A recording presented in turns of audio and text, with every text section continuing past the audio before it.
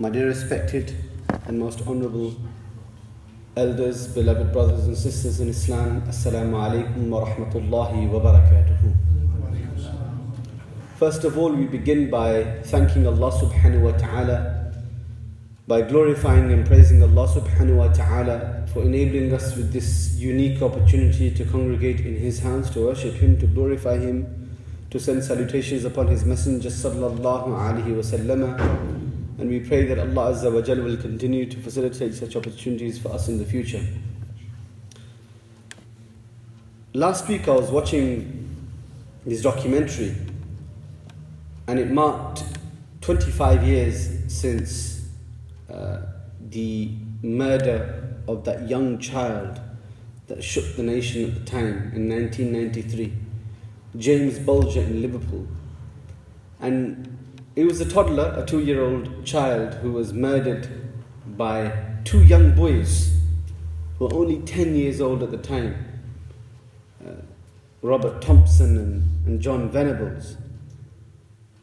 There was such a furor at the time. People were angry, people were upset. How could such a vicious, violent act, barbaric act be committed by two 10-year-old children? And people began discussing criminal culpability. At what age is a child culpable? At what age does a child know from right and wrong? And it got me thinking that as time goes on, we're witnessing a change in dynamic. We're witnessing children becoming more and more inclined towards criminality. We're witnessing children become more and more disobedient towards their elders and their parents. And it's an issue that certainly needs to be addressed. There are more people today, there are more children today in juvenile facilities than there were 20 years ago. There are more children committing crimes today than there were 20 years ago. And ultimately, the responsibility falls on parents to raise their children in a manner that is befitting our noble tradition.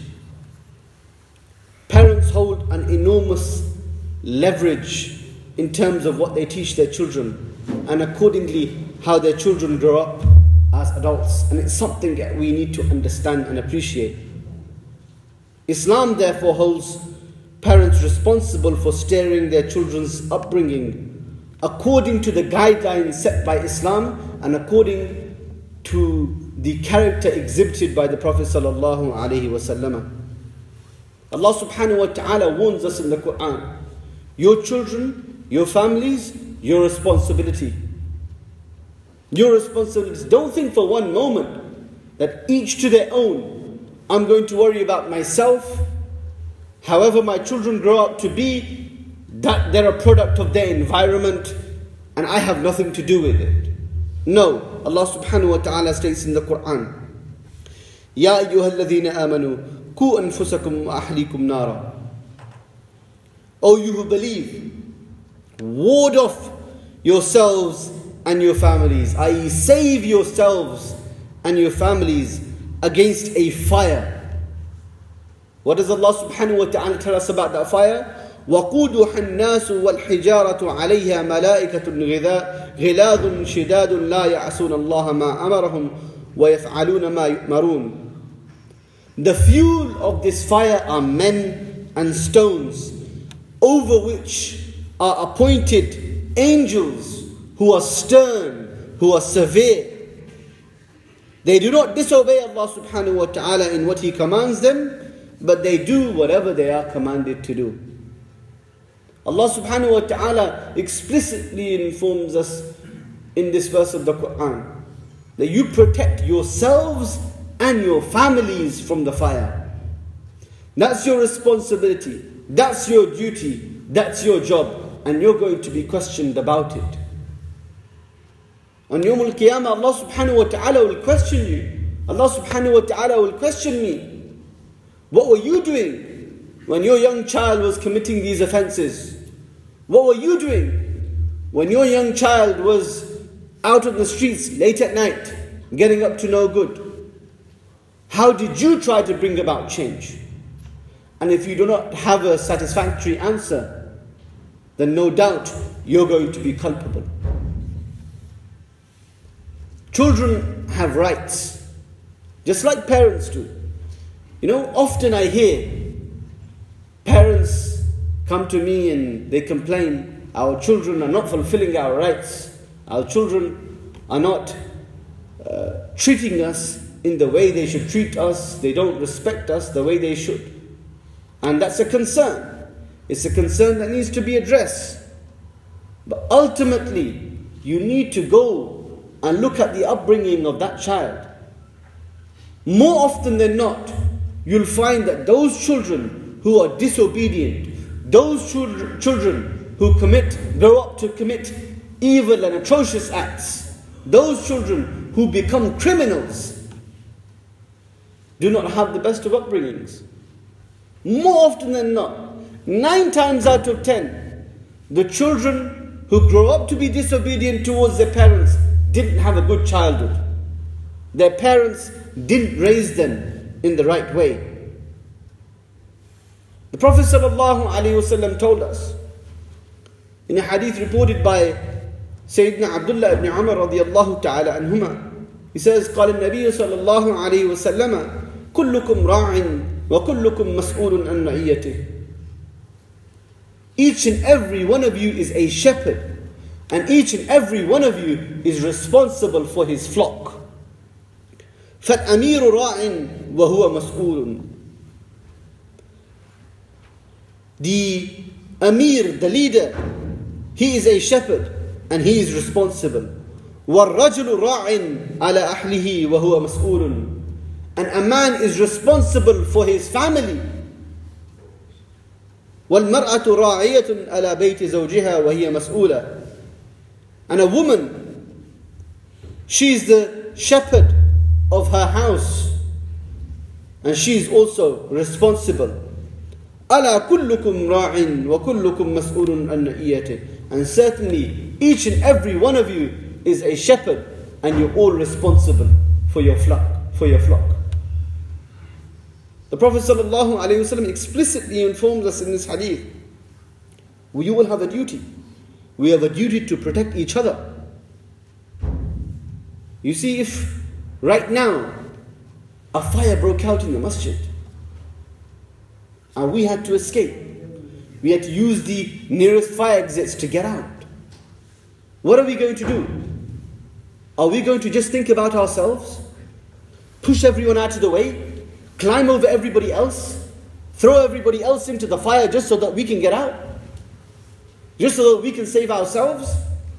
No. Our responsibility is not only to ourselves, but our loved ones. And our loved ones begin with our children, then our Muslim brothers and sisters, our family members, our relatives. So it's our duty that not only do we save ourselves, we save our families as well. We save our Muslim brothers and sisters as well.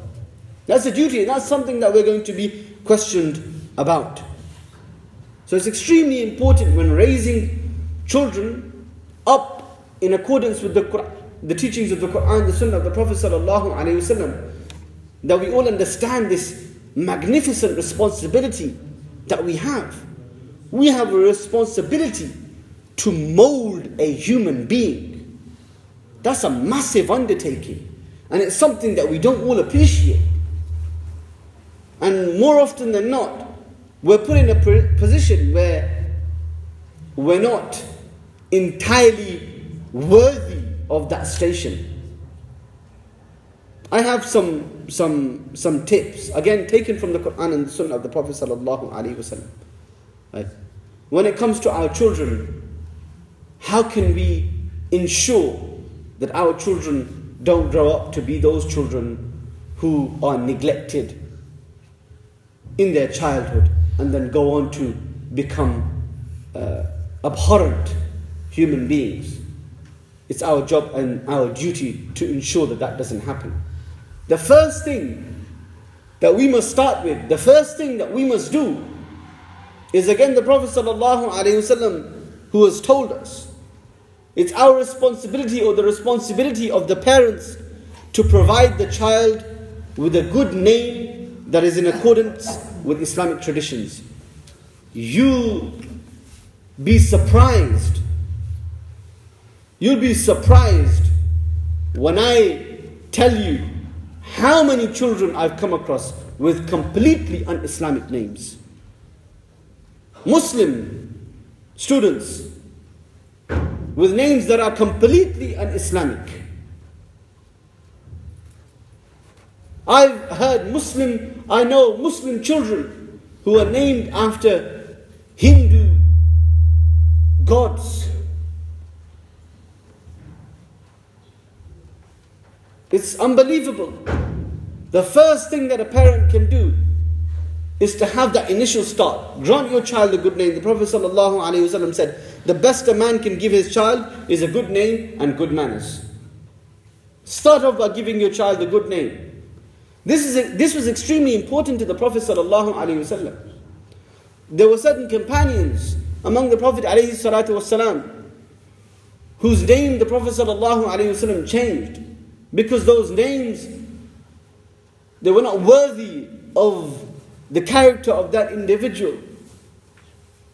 There were certain children whose names were Harb, war, and the Prophet ﷺ changed them to something more sensitive, to something more befitting our noble, peaceful tradition. So that's the first thing that we can do. Take your time, do your research when you give your child a name. Know what name you're giving to your child, know what it means. The smallest of things, know how to spell that name, so that the child doesn't grow up confused when the name is spelled wrong and has no idea what it means. You know, the simplest of things. So many students who I've come across, so many young children I've come across, who pronounce their names completely wrong. For a small example would be the name Yusuf. The name is Yusuf, not Yusuf, not Yosef. Yusuf.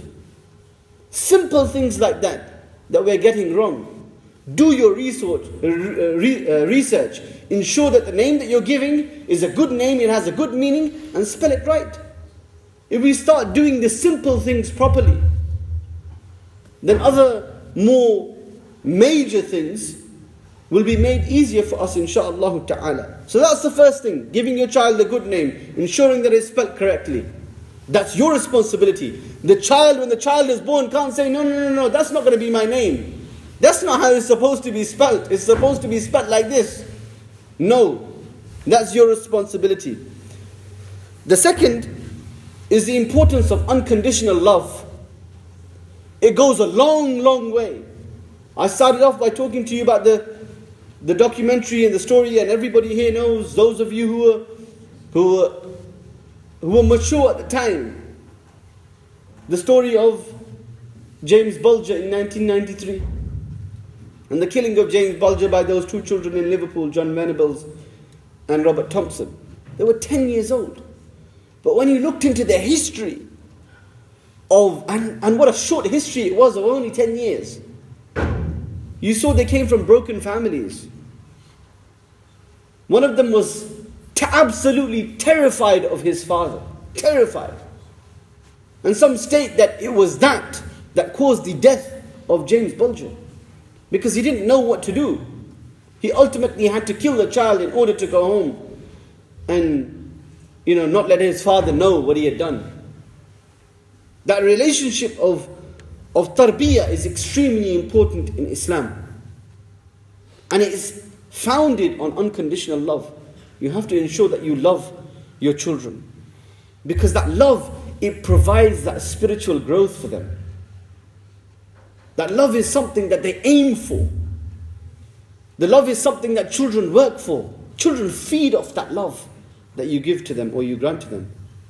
Just as a baby bird. You know, a baby bird, before it has its wings and it can fly, it depends upon its mother.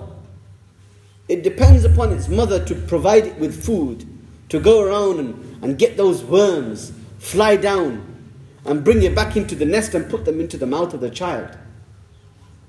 Right?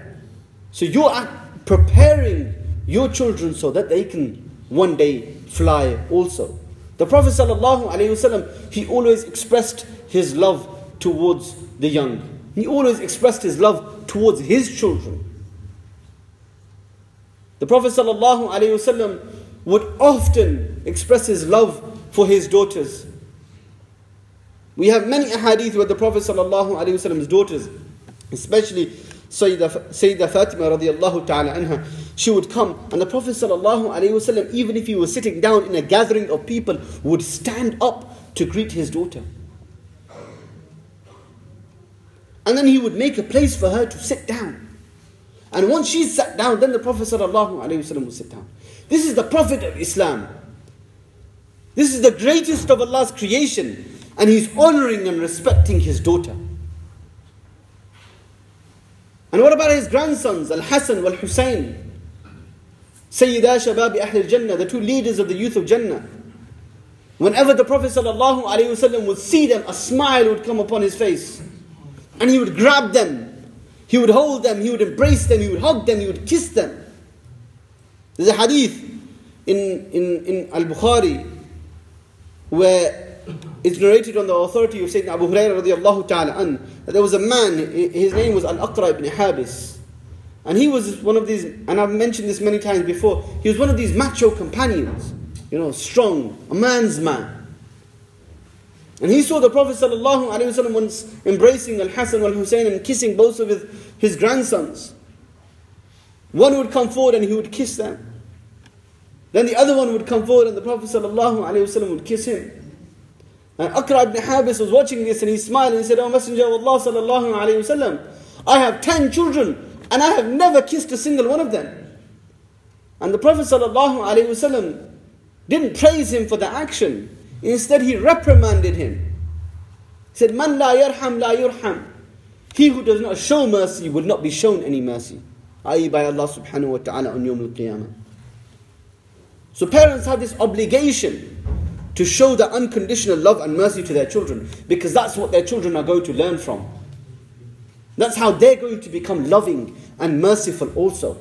If you're shouting, screaming all the time, if you're abusing physically and verbally your children all the time, then a child is a product of his or her environment. The third thing that we can do is give the children importance, affirming their feelings and their experiences. Children are children. They haven't experienced much, but they're sensitive beings. So ensure that you approach their upbringing with utmost sensitivity. When a child talks, listen. Don't brush it away. Listen to what they have to say.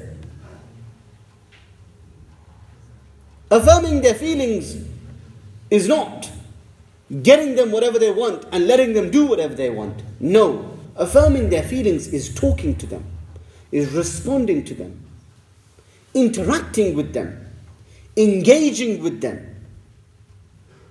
That's your duty, that's your responsibility. The Prophet ﷺ would never deny, belittle or ignore a child's feelings. There are some absolutely amazing, inspiring examples from the life of the Prophet ﷺ. The younger brother of Anas ibn Malik radiallahu ta'ala, and his name was Abu Umais. And newly weaned as a toddler, he used to love playing with this pet bird. And it was called a nughair. It's a type of nightingale. One day the Prophet ﷺ came across Abu Umair. And he's a toddler at the time. couple of years old. And Abu Umair is upset. Abu Umair is crying. Abu Umair is sad, he's depressed. The Prophet ﷺ didn't think, oh, it's a child, he must be upset. The Prophet ﷺ found out what's wrong with Abu Umair. Why is he so upset? And the Prophet ﷺ was informed that his pet bird, his Nughair, had passed away. It had died. And the Prophet ﷺ didn't say, oh, it's okay, no problem. We'll get you another one. He didn't belittle or ignore the child's feeling. The Prophet ﷺ went up to Abu Umair and said, Ya Abu Umair, oh Abu Umair, ma fa'ala al-Nughair? What has the Nughair done? Are you saying, oh Abu Umair, what has the Nughair done? Why has the Nughair left us? Affirming the child's feelings. Trying to show and exhibit love to that child. And this is something that we need to do more often. Another example is something that if we were to ponder and reflect, that the greatest of mankind, the Prophet ﷺ, how he would honor and respect children. It's unbelievable. Very quickly, once the Prophet ﷺ was sitting down and people were sitting towards his right and his left. And a man came and he gave the Prophet ﷺ some milk to drink. And the Prophet ﷺ, as was customary, he would take a sip and then he would pass it on to somebody else. And he would always pass it over to the person who was sitting on his right, and then it would go around again until the bowl came back to him. This time the Prophet ﷺ looked towards his right, and there was a young child, a young boy who was sitting on his right side. He looked towards his left and he saw the ashyakh, the ahadith mentioned, the older gentlemen, the older companions who were sitting on his left hand side. The Prophet ﷺ turned to the child with the bowl and said, this is your right, this is your haqq, but I am seeking permission from you to take this bowl of milk and give it to the elders who are sitting on my left. But it's up to you, because this is your right, you're sitting on the right hand side. And the child, he gave an appropriate response. The Prophet ﷺ, he turned and he said to the Prophet ﷺ, مَا كُنْتُ لَأُوثِرُ بِنَصِيبِ مِنْكَ أَحْلًا يَا رَسُولَ اللَّهِ. That I'm not going to give I'm not going to give up my share of blessings to anyone, O Messenger of Allah sallallahu alayhi wa sallam. فَأَعْطَاهُ إِيَّهُ. And the Prophet ﷺ then gave it to him and said, here you go, this is your right. And he drank from it and then he went and gave it to the elders.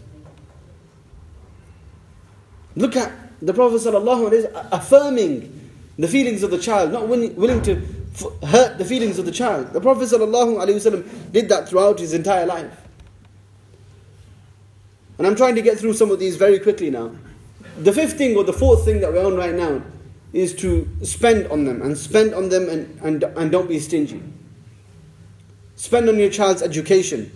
The Prophet ﷺ commanded to give sadaqah. And a man came to the Prophet ﷺ and said, O Messenger of Allah, I have a dinar. I have 1 dinar. And the Prophet ﷺ said, spend it on yourself. He came back and he said, Oh Messenger of Allah, I have another dinar. The Prophet ﷺ said, spend it on your children. He said again, O Messenger of Allah, I have another dinar. And the Prophet ﷺ said, spend it on your wife. He said again, I have another dinar, a 4th dinar. The Prophet ﷺ said, spend it on your servant. He finally said that I have another dinar, this is the 5th dinar. And the Prophet ﷺ said, you know what to do best. I do with it what you will. So the obligation was towards his family. Those who are under his care, spend it on them. They're your duty. That's your obligation. Spend on their Islamic education just as you would spend on their secular education. If you're paying £25 an hour for their maths and their science and their English tuition, and you're paying considerably less, that much a month, 50p an hour on their Islamic education, then ensure that you give it the same priority. You know, when you're spending £25 on their secular education, do you know what you're doing? You're getting there 10 minutes beforehand. You're taking your child 10 minutes early thinking, well, you know, I'm paying £25 for this. The child is going inside. And you're happy if the child goes 10 minutes early, you get those extra 10 minutes. And at the end, after the hour is finished, you're willing to wait outside an extra 10, 15 minutes. Because you think again to yourself, that I paid £25. If a couple of more minutes are stretched out of it, then that's good for me. At the end of it, when your child comes home, you ask your child 101 questions. You say, what have you learned today? Tell me what you've done. Let's go through the work. Why? Because you paid a considerable amount of money for it. You give it that priority. Do the same thing. That's all I'm asking. Prioritize the child's Islamic education in exactly the same way. Often ask your children, what are you learning in the mosque? What are you learning in the madrasa?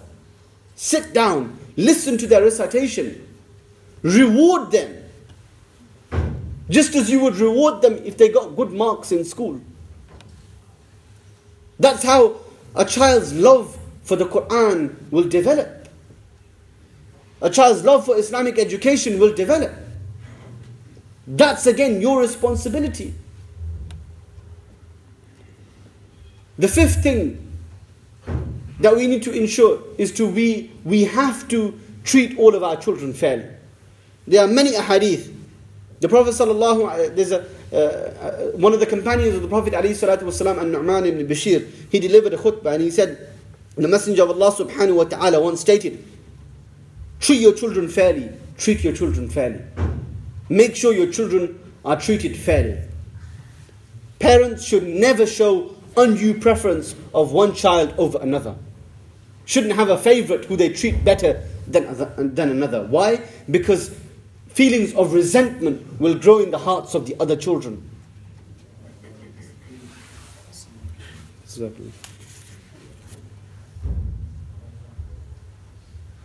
Sons and daughters should be treated equally. If you're going to spend on your son's education, spend the same amount on your daughter's education. If you're going to show love and affection to your son, then ensure that you show an equal amount of affection towards his other siblings.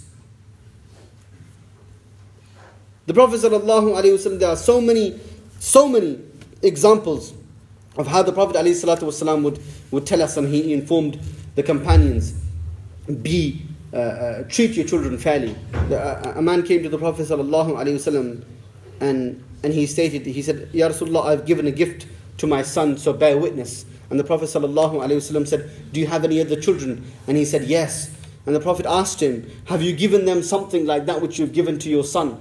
i.e., have you given them a gift of the same value, of the equivalent value also? And he said, no. And the Prophet ﷺ said, Ashhadu ala jawr, that should I bear witness to unfairness? How can I bear witness to something that is unfair? I give your other children the same gift or the equivalent gift that you've given to your son. This is the example set forth by the Prophet ﷺ. Never treat your daughters unfairly or regard them as inferior. The Prophet ﷺ said, he who raises two daughters and marries them off into noble families, me and him will be like this on Yawm al-Qiyamah.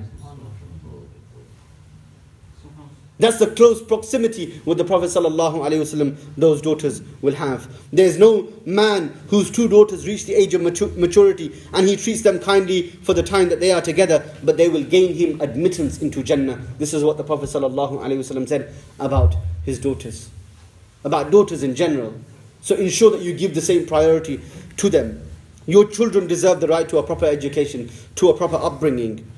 The Prophet ﷺ told us that the best gift from a father to his child is education and upbringing.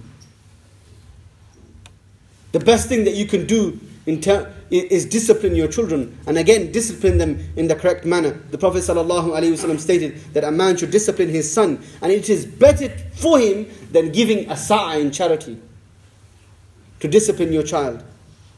When a man dies, the Prophet ﷺ, in qata anhu illa thalath, everything is cut off from him except three things. All his a'mal are cut off from him except for three things. Sadaqatin jariyah, a continuous charity. Or ilmin yuntafa' bihi, or a knowledge which people are continuing to benefit from. Or wa waladin salih yad'ula, or a pious child that raises his hands and makes dua for the parents. That's what's going to happen if you give them the right upbringing. Then you'll have those children who are going to raise their hands and make dua for you. This is something that we need to understand. I'll leave you with this. Most importantly, you control what your child is. Your child is a product of its environment. You control what your child sees, what your child hears, what your child watches. You control that. Right now you control it. When the child reaches the teenage years and gets older and becomes a young adult, suddenly you're not in control anymore. So right now, when you are in control, you have to ensure that you exhibit the best of characteristics. If you swear often, then more often than not, your children are going to swear also. If you use abusive language, your children will use abusive language because they're going to copy you, they're going to mimic you. My dear sisters, if you watch Indian dramas all the time and you watch, shows on television that aren't appropriate for your children, then more often than not, children will grow up watching the same television shows and being inspired by them, or being inspired by the immoral message within them. And this is something that we must understand, that our children are a product of their environment. So create that environment, right, which is safe for your children. That is in accordance with the teachings of the Quran and the Sunnah of the Prophet sallallahu alaihi wasallam. I sincerely pray that Allah subhanahu wa ta'ala grant me and you tawfiq and the ability to act upon the teachings of the Quran and the blessed Sunnah of the Prophet sallallahu alaihi wasallam. Wa akhir da'wana alhamdulillahi rabbil alameen. Jazakumullah khair.